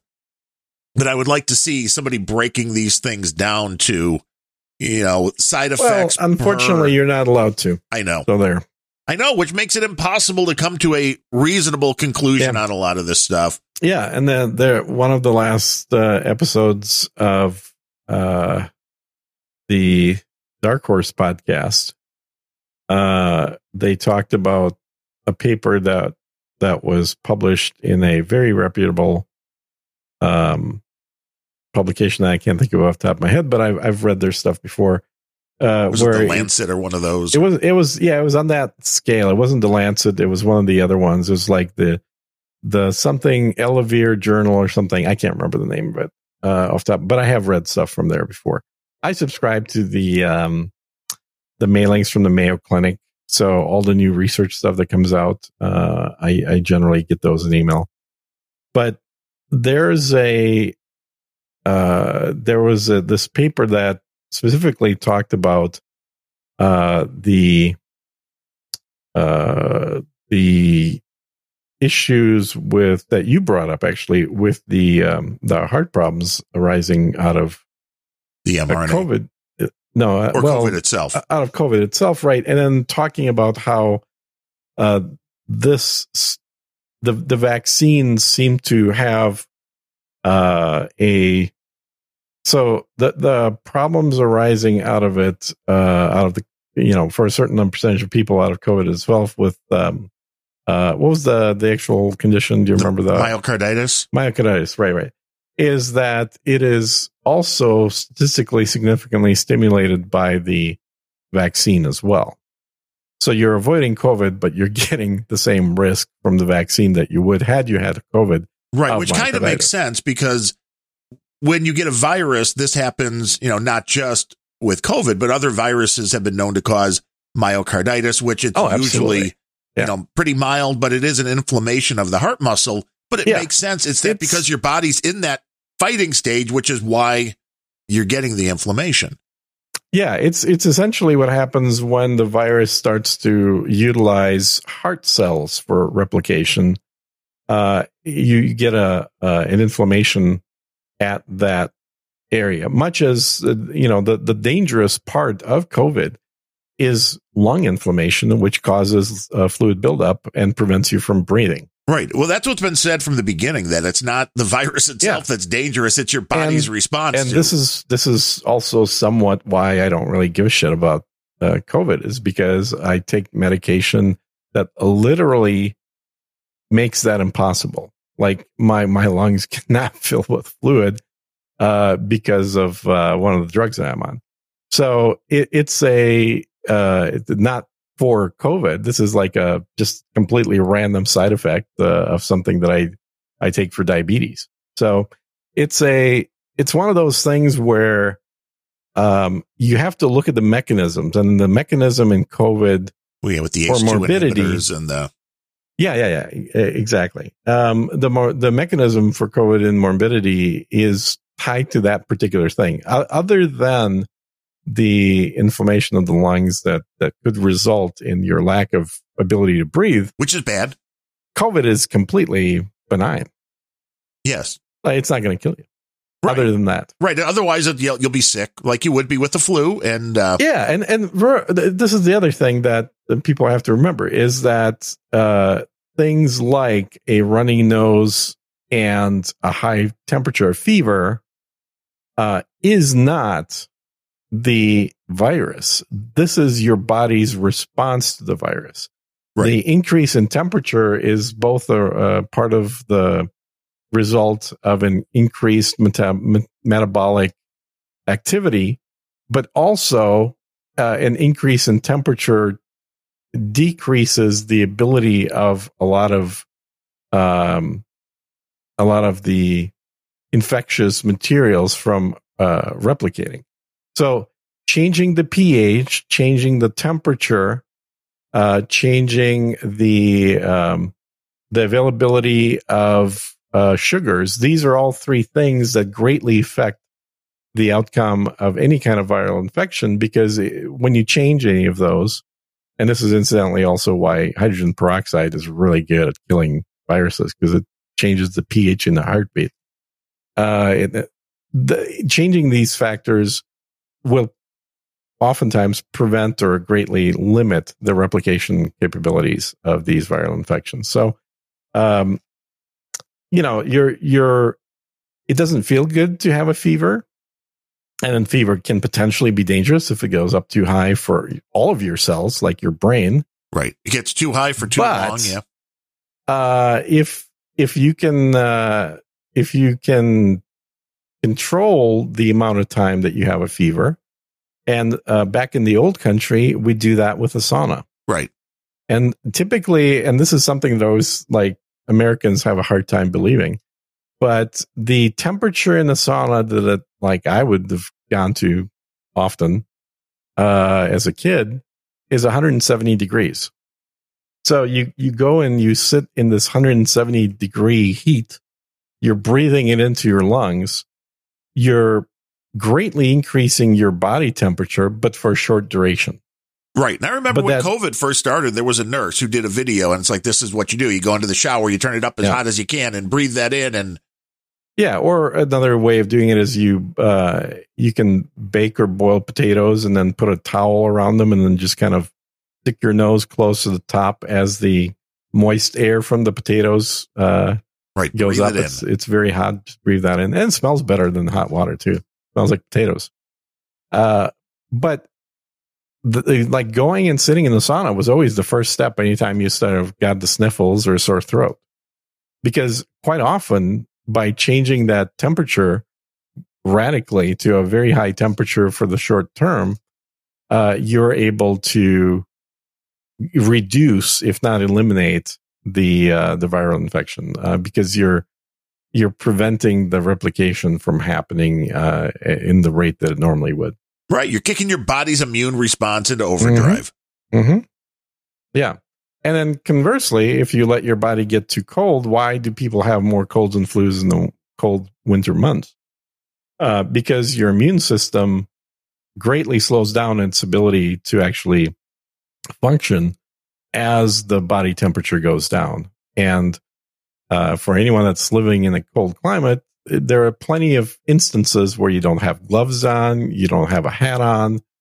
And during those, when that's the case and it's cold out and you're outdoors, you may feel like you overall are just a little bit chilly, but you're fine. But your hands may be at 80 degrees instead of 98 degrees. Your head may be dumping so much heat out that your body's having a hard time keeping up with maintaining standard human temperature. Right. Then it stresses itself trying to level it all out. Well, it stresses itself, but you're also retarding, if you cool down your body, you're retarding the mechanism that is responsible for fighting infections. So the infections are always there. Like there's always tons of stuff in the air, from viruses to bacteria to fungus to mold to all kinds of crap that is always in the air that we're breathing. And we've adapted as organisms for millions of years to be able to counter these things, to fight them. But we're not preventing them. They still exist. All we're doing is we have the mechanisms in place to be able to deal with these types of infections. And this is why AIDS kills people, right? Is because it affects the immune system specifically. So when you retard your immune system, you end up being much more susceptible to the same things that were always there. Right. But now they make a bigger difference for you because now you can't fight off a common cold. Yeah, and the results are not good. No. So, I mean, honestly, I think, again, this is not medical advice, but the best type of goddamn, I'm blanking out again. I don't know. The shot. Do you have COVID, Gene? Is it? Know what I have is I definitely have some memory lapses going on right now. The short-term memory is just like turning to shit. That could be COVID. Could it be COVID? Oh, maybe. Yeah. Did you check your O2 stats? If your O2 stats are down, your short-term memory could be suffering. Oh, I need to do that. I should probably check my O2. I know I'm running pretty low on CO2 right now. I usually try to keep that above 1,000. Yeah, you want O2. Well, you want O2. I want CO2. What you want to do is boost. You want to boost us. Yeah, you could do that too. Do we have the boosting set up now? We do have the boosting set up, and we do have a couple people to thank for today's show. We are a value for value podcast, and that includes our locals instance. Well, before we thank them, though. Yeah. I remembered I was thinking of the word vaccine. That's a hard word to remember. You forgot vaccine? I forgot vaccine. I was too busy explaining things. So, again, not medical advice, but the best vaccine you can possibly do is what Joe Rogan did, which is get COVID and get the proper treatment for COVID. And now you have natural full immunity. Yeah, because your body knows what it's doing. Now, if you're somebody that is 80 or 90 years old, that even getting the thing could kill you, then you might want to do something before then. But for most healthy, younger people, yes, that would make a lot more sense. With kids. Oh, Joe Rogan's older than we are. But he's in better shape. That's true. That is true. Good point. For kids, yeah, I would not. If I had a kid under the age of 18, I don't think I would be getting them vaccinated. I would get them infected instantly. Right. That's the best thing for them. Because kids have a hyper immune system. Why do you think rich people are doing blood exchanges with teenagers? I don't know. I mean, transfusions. Yes, I've seen this. There was it's a normal thing. Yeah. Everybody I know in California is doing this right now. Yeah, I remember seeing that in the show. Was it like in Beverly Hills 90210 or something? There was a storyline at one point that they were doing. No, it's doing transfusions with, young, healthy adults. They're basically children, is a very common practice for rich people in California. Because they believe it keeps them young and healthy. Because it works. And part of what that does is it brings over a lot of the immune cells that are in the blood, the white blood cells, and it helps to maintain a higher immune level in the older rich person. I want to take your blood. Yeah, it's a thing. I always thought that True Blood was a documentary myself. See, I believe that. Mm-hmm. I do believe that. Just waiting for that Japanese company to finally start manufacturing True Blood. Just wait. It'll happen. Everything will happen eventually. Yeah. My problem, I've just never liked the taste of it. Of drinking somebody else's blood. Yeah. That's why you infuse it. You just goes right in. Appetizing. And I don't know. I guess you can, do stuff with it. But I do like my steaks to be barely cooked. I was just going to say that if a nice big porterhouse, there's a little runny there.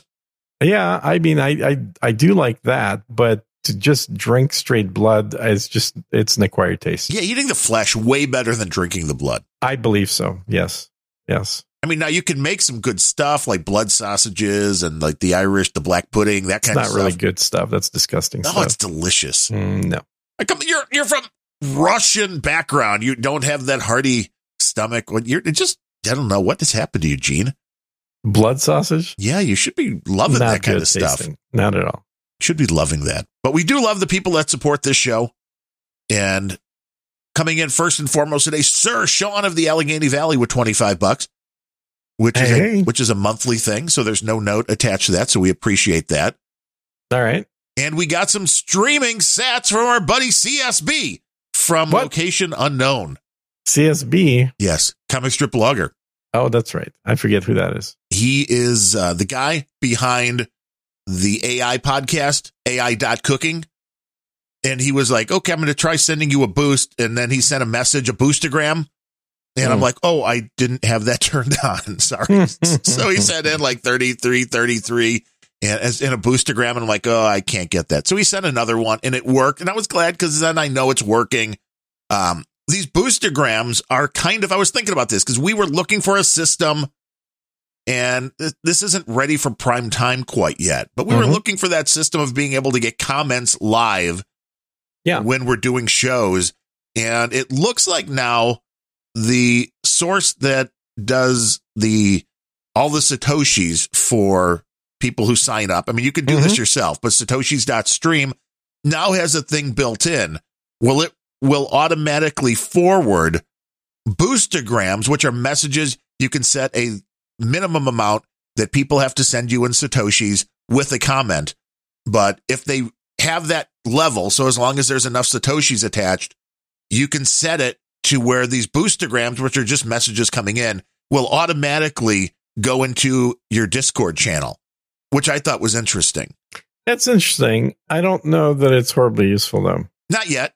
I mean, because it comes right through to the Telegram channel. Here's my little bitch about the whole stats thing. Like, I love the concept, and I think if used for what it's meant for, which is for people to just have it to automatically turned on that whenever you're listening, there's some sats streaming to the other party. That is great. Love that part of it. But you got to remember, because they're sats, most people have no clue how much money they're actually sending. Yes, they see like, I'm giving 300 sats. That's and rocking. They like 25 sats per minute. That sounds great. Yeah, sounds like that's a lot. Less than a penny per minute. Yes, well, way less, I think, than a penny. So consequently, well, it depends on where Bitcoin is today. But true. Consequently, a lot of people think that, like you said, sending 300 sats or something is like, oh, I'm donating. Like, well, I appreciate the thought, but not really. No, you're not. It would now, if you have a show with 1 million listeners, then those 300 sats are absolutely going to make a huge difference. But when you look at the costs involved in the back end of that whole system, which is the revenue split from the app you're using to the provider that's hosting to the multiple hosts potentially that are on the show to people that are doing transcriptions, getting their piece to yada, yada, yada. That 300 sat donation ends up being a lot less than that in the end. And then it comes to the service, like the one you just mentioned. So in order to receive the sats, and I think the one you're talking about doesn't actually take anything when you receive, but it takes 20% when you cash out. No, the Satoshis stream takes 3% and 1% goes to the podcast index. Now there may be. I think they take 20. I'm pretty sure they take 20% when you cash out. When's the last time you cashed out? Recently, which I don't think there was. And they didn't take it, really? Because I could have sworn that used to be what their standard was. I don't believe so. But right now, 300 sats is 17 cents. Woo! 17 cents. Yeah. So that's like nobody does that I've seen 300 sats a minute. People do like 10, 20, maybe 25. So 30 would be 1.7 cents. Yeah, 20. Yeah, let's see. So that'd be like 1.2 cents. Yeah. Yes. So yeah, 30 would be 1.7 cent. So per, which is great. So if you have an hour show, you can make 60 cents.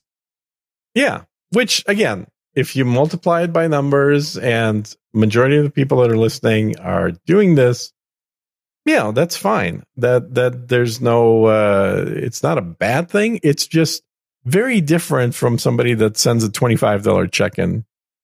Correct. No, or somebody that joins locals for, the fact that they're using the Satoshis rather than setting that in the dollar or whatever their local currency is also confusing. Because I would much rather have a system, and this is all just what's on the front end of this, because you can still use Satoshis as the method. But if somebody sets, I want to give 5 cents a minute, well, it just says, oh, what's the current rate of Satoshi to 5 cents, and then send that. Yeah, and I just took a look here. You are correct. The Satoshi stream withdrawal fee is 4%. So that's not bad. That's not too bad. But again, it's one fee amongst a variety of fees. Well, yes, because you then have to take that and send it to another wallet. And then if you want to convert that to Bitcoin, you're doing another conversion, which is taking some out. If you want to convert it to US dollars to actually, I don't know, say pay for a podcasting service, right? For hosting, you're absolutely taking more percentage of that. So I think I love the idea. I want this to be ubiquitous. And frankly, everybody can afford it because it is such tiny amounts. But at the same time, I want to make sure that people that are not familiar with what a SAT is understand just how tiny a fraction of this is. And for some apps, you can actually flip it over into US dollars. So they'll do the conversion for you. So you can instead say, okay, stream 5 cents or stream 1 cent, or stream $1 if you're feeling like it, rather than the Satoshis, because the Satoshis are somewhat, unless you're like used to dealing with Bitcoin, they're just a current. It's like saying, let's do everything in Chinese yuan or something. Yes. And if you're listening to us right now on the old RSS feed from Grumpy Old Ben's and you boost, well, that's going to go to the Grumpy Old Ben's wallet. So you really want to go change your podcasting app to the new Why would RSS it go to the feed? Grumpy Old Ben's wallet? It should go to this wallet. Because we're still posting it on Grumpy Old Ben's, and Grumpy Old Ben's is on a different URL, which is how the Satoshi stream works. But that's how the Satoshi stream works. With that said, the Grumpy Old Ben's for the length, administrative conversation after the fact, for the length of the podcast, 695,940 Satoshis were brought in. Yeah. Which is $394, which isn't bad. Yeah, over the course of what, a year? Yeah, at least.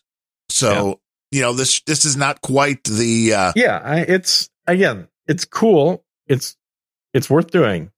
And if you're using one of those apps, by all means, show us we're wrong and boost a lot.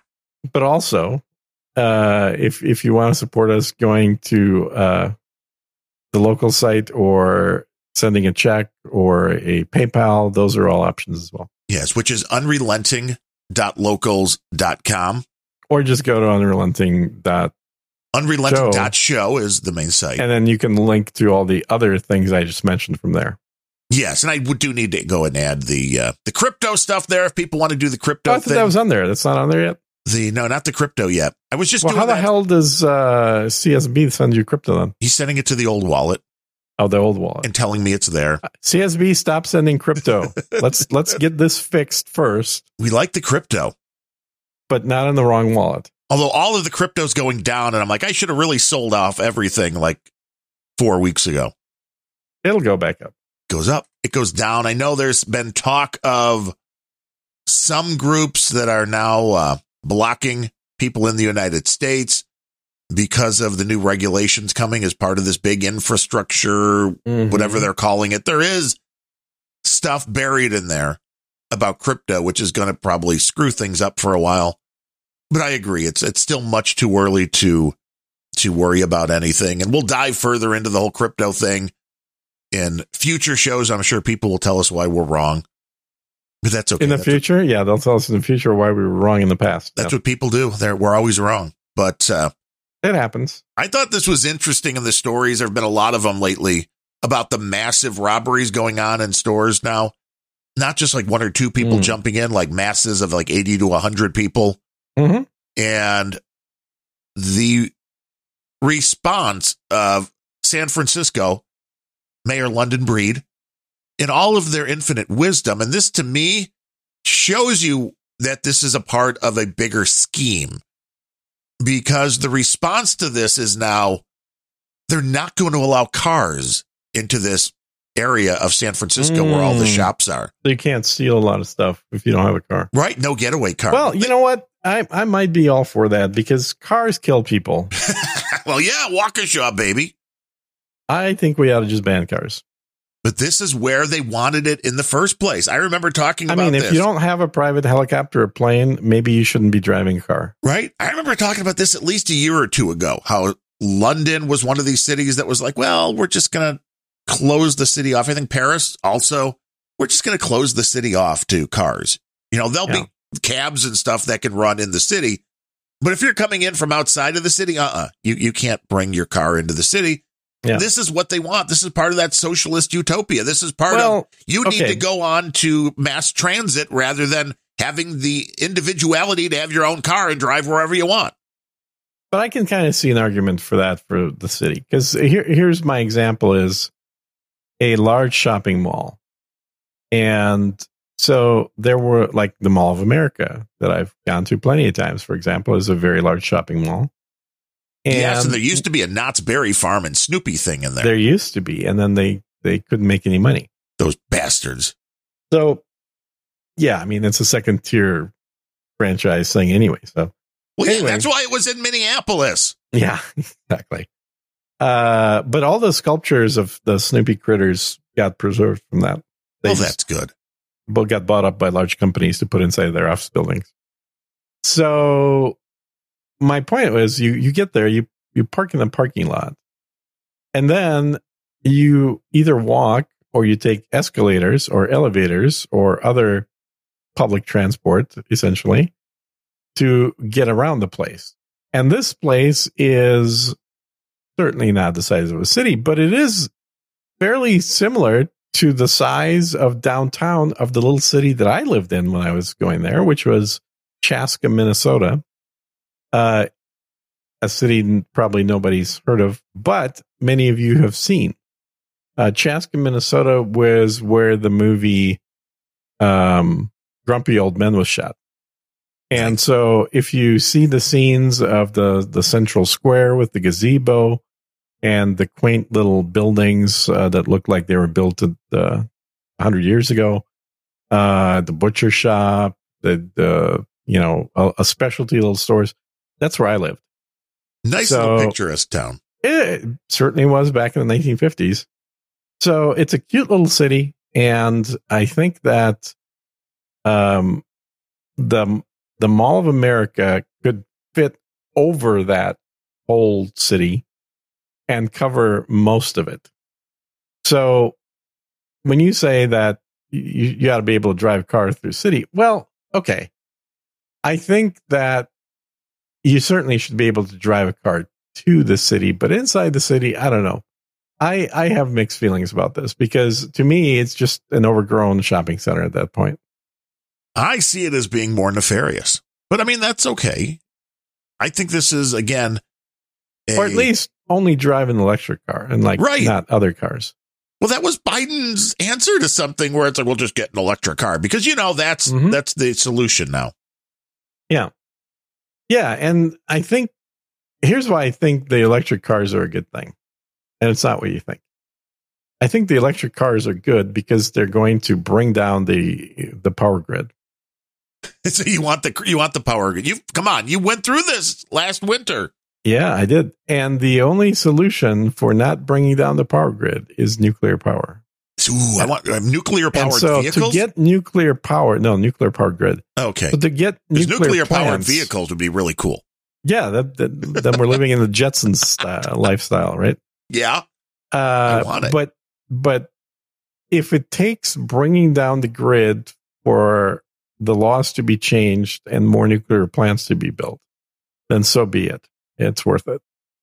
Yeah, you may not be wrong there. It'll be inconvenient, but that change isn't going to come unless there's an actual need for the change. We need change. We do need change. We need hope and change. Nothing that a communist revolution won't bring us, Gene. Yeah, and communists are not particularly good at satisfying the needs of the people, though. No? No. I never noticed that. Well, you got to read some books. Yeah, well, that's what I always say. Jordan Peterson has a few. Find anybody who came from a communist country that's going, hey, hope the United States really keeps going down this path. Yeah. Well, and I'm getting closer to Mexico every day. So, are you moving your house? How are you doing this? Yes, I am. Once the U.S. goes full communist, then I'll be living in free Mexico. Gene, you're just sneaking your house like one block down each day. No one's going to notice. No. Wouldn't notice at all. You got anything else for this beautiful Thanksgiving special? Yeah, I was going to talk about a couple of TV shows too, which I forgot to do last week when I was going to do that. It's the media report. Sure. So I've been watching Morning Show. Oh, the one with Jennifer Aniston, Reese Witherspoon. Yeah. Should I be watching this? I mean, I like Jennifer Aniston. Yeah, if you like Jennifer, it is not enough comedy and too much drama, but it's a pretty good show. The acting's good, the writing's pretty good. The acting is actually really good, and I think you also very quickly realize that Jennifer Aniston is an actress, and Reese Witherspoon is not. And actually, plenty of people are not really actors; they just work in Hollywood. And they play themselves every they show. play themselves. Exactly. There's basically just playing yourself is not acting. And in this show, I don't know, it's not really a spoiler because it's literally the first episode. The show starts off with one of the non-main characters, but who is pivotal to the plot, wakes up in the morning to read in the news that there's a story published about his womanizing. And of course, womanizing these days means you're harassing women. Of course. I mean, or just asking them out at a date. It's basically a story about O'Reilly. And the whole show is just kind of based around what happened at Fox. But it takes a pretty good look at what that's like from the perspective of the guy and how everybody else deals with this topic. And the show is, it's on HBO, I believe, right? Yes. I think it is. No, it's Apple Plus. Oh, no, Apple. You're right. It's on Apple. And Steve Carell, by the way, does a very good job acting in there as well. He's actually the bad guy. So it's nice. A bit of a stretch for him to be playing that character because he's usually the lovable good guy, right? Yeah, the comic, the funny guy. Right. And here he is in a drama and playing the bad guy. But, you know, a bad guy, clearly a guy with faults, but you kind of wonder if they're getting overblown. But in this current season that's playing right now, which I think we're at the end of season 2, they're just getting into COVID because the show is basically runs a year behind where we are right now. So the way, I mean, on purpose, right? It's not like it was filmed back then, but it's near past, near alternative past, right, is what I would classify it.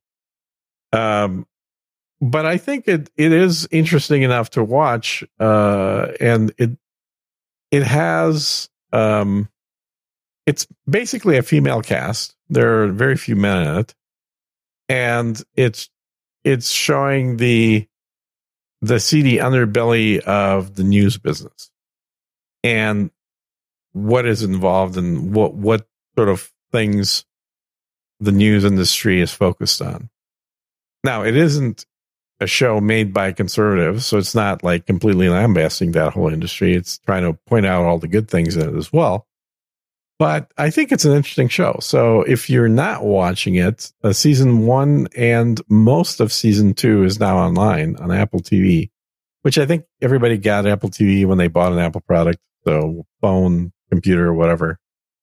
So you probably already have access to it. Otherwise, if you don't, I think Apple TV is like $10 a month, maybe $9 a month, something like that. It's not as expensive as HBO. I'll definitely say that.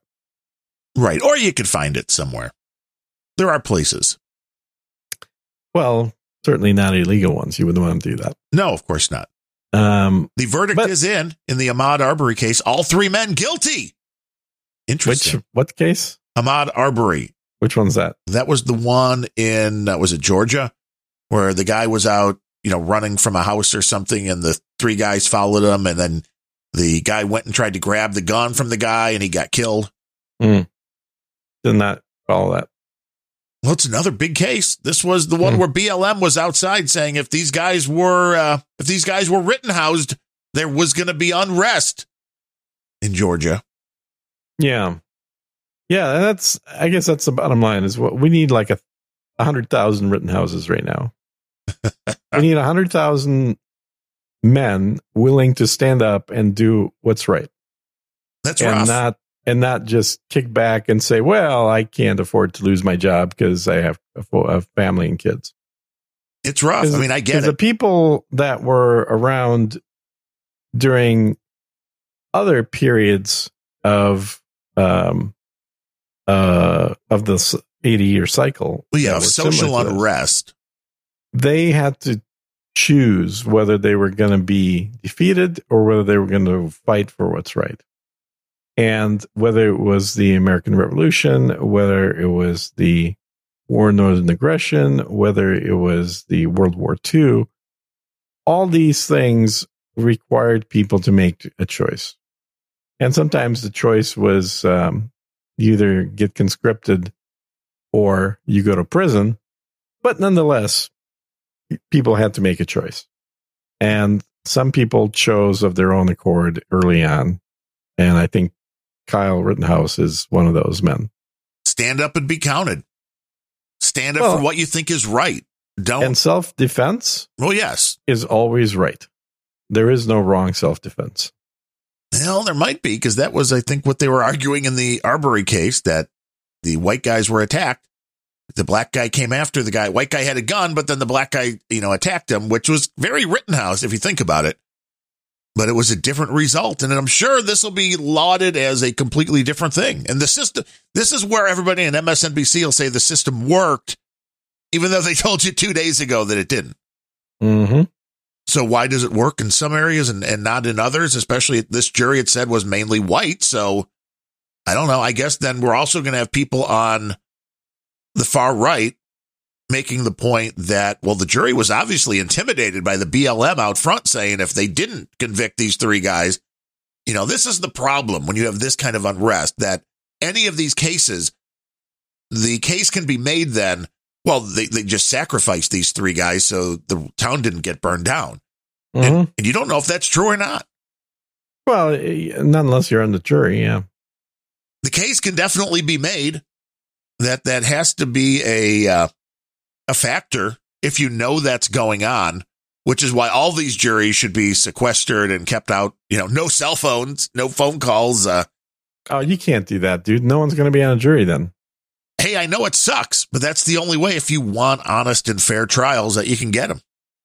Yeah, I mean, I think on murder trials, sequestering a jury is not unreasonable, but you can't just sequester every jury. Well, no, not. But for the ones that have a major fallout that can happen with them, it's interesting. But yeah, and every jury can be intimidated. I mean, that's an old practice that people from your town have done. That's the beautiful thing about Chicago. I mean, we vote even when we're dead. We vote twice when we're dead. Mm-hmm. Yeah, you vote twice and no jury has ever made the wrong decision. Not in Chicago. No. Nope. That's why we got to get Jussie Smollett back in court. That's right. Well, I hope everybody does have a good Thanksgiving. Yeah, and we're trying to have one right now as you're listening. The turkey's cooking. If you're listening on Thanksgiving. Anyway. I shot the turkey this morning. Now the turkey's in the oven. Boy, you're a better shot than I would have expected. Yeah, well, just when you don't have good eyes, you kind of randomly just shoot and you get lucky every now and then. So no choke on a shotgun. Right. Mm-hmm. Whatever works, Gene, whatever works. Yeah, I'm going to go bow hunting for one soon. But we will be back next week on probably Thursday. Or like a Monday, Thursday, or Tuesday, Thursday. Monday, Thursday, Tuesday, Wednesday, Friday. It'll be one of those. Just watch. At some point during the week, the show will be recorded live in front of a studio audience. Watch Locals. Watch the website, unrelenting.show. Watch our accounts on No Agenda Social. And if you missed the pre-show or you want to hear the post-show, definitely check it out. We will be posting that stuff on Locals. Yeah, be a member. And I know a lot of people are complaining, but it's like Rakita Law, Scott Adams. Dude, everybody's on fucking Locals right now. And there's more politicians going on Locals every day now for setting up their accounts. I've been following, what's her face? Good old what's her face. Yeah. And she's awesome. And I follow her on Locals. Candace Owens, or is it somebody else? No. The Hawaii chick. Tulsi? Tulsi, yeah. Like I've been a member of Tulsi's thing on Locals for years. So if you're on Locals, do us a favor. I'm a secret Democrat, apparently. That's what I hear. But if you're on Locals, do us a favor and join our community at Unrelenting. Yeah, you can join the community for free. You can support us and 2 different levels on there. We honestly don't differentiate between the 2 right now. So even the cheap level gets you all the same stuff. But don't do it to get access to anything. Do it because you enjoy the show and you think what we're doing is worth supporting. But for the people that are just bitching about having to sign up to locals at all, well, you can still keep listening to the podcast. And, if you want to support us in ways outside of local, that's fine too. That's you can boost. Acceptable. Yeah. Podcasting, new podcast. Just keep in mind that those boosts are like 7 cents. Right. So boost a lot. Yeah. But in general, we hope you enjoy this. And if you enjoy it enough to justify sending some money and letting us know you enjoy it, then we certainly appreciate that. And enjoy the Thanksgiving. We'll be back. It's a promise or a threat, one way or the other. If the COVID doesn't kill us. Right. If the COVID doesn't kill us and the creeks don't rise. Gobble, gobble, folks. Gobble, gobble.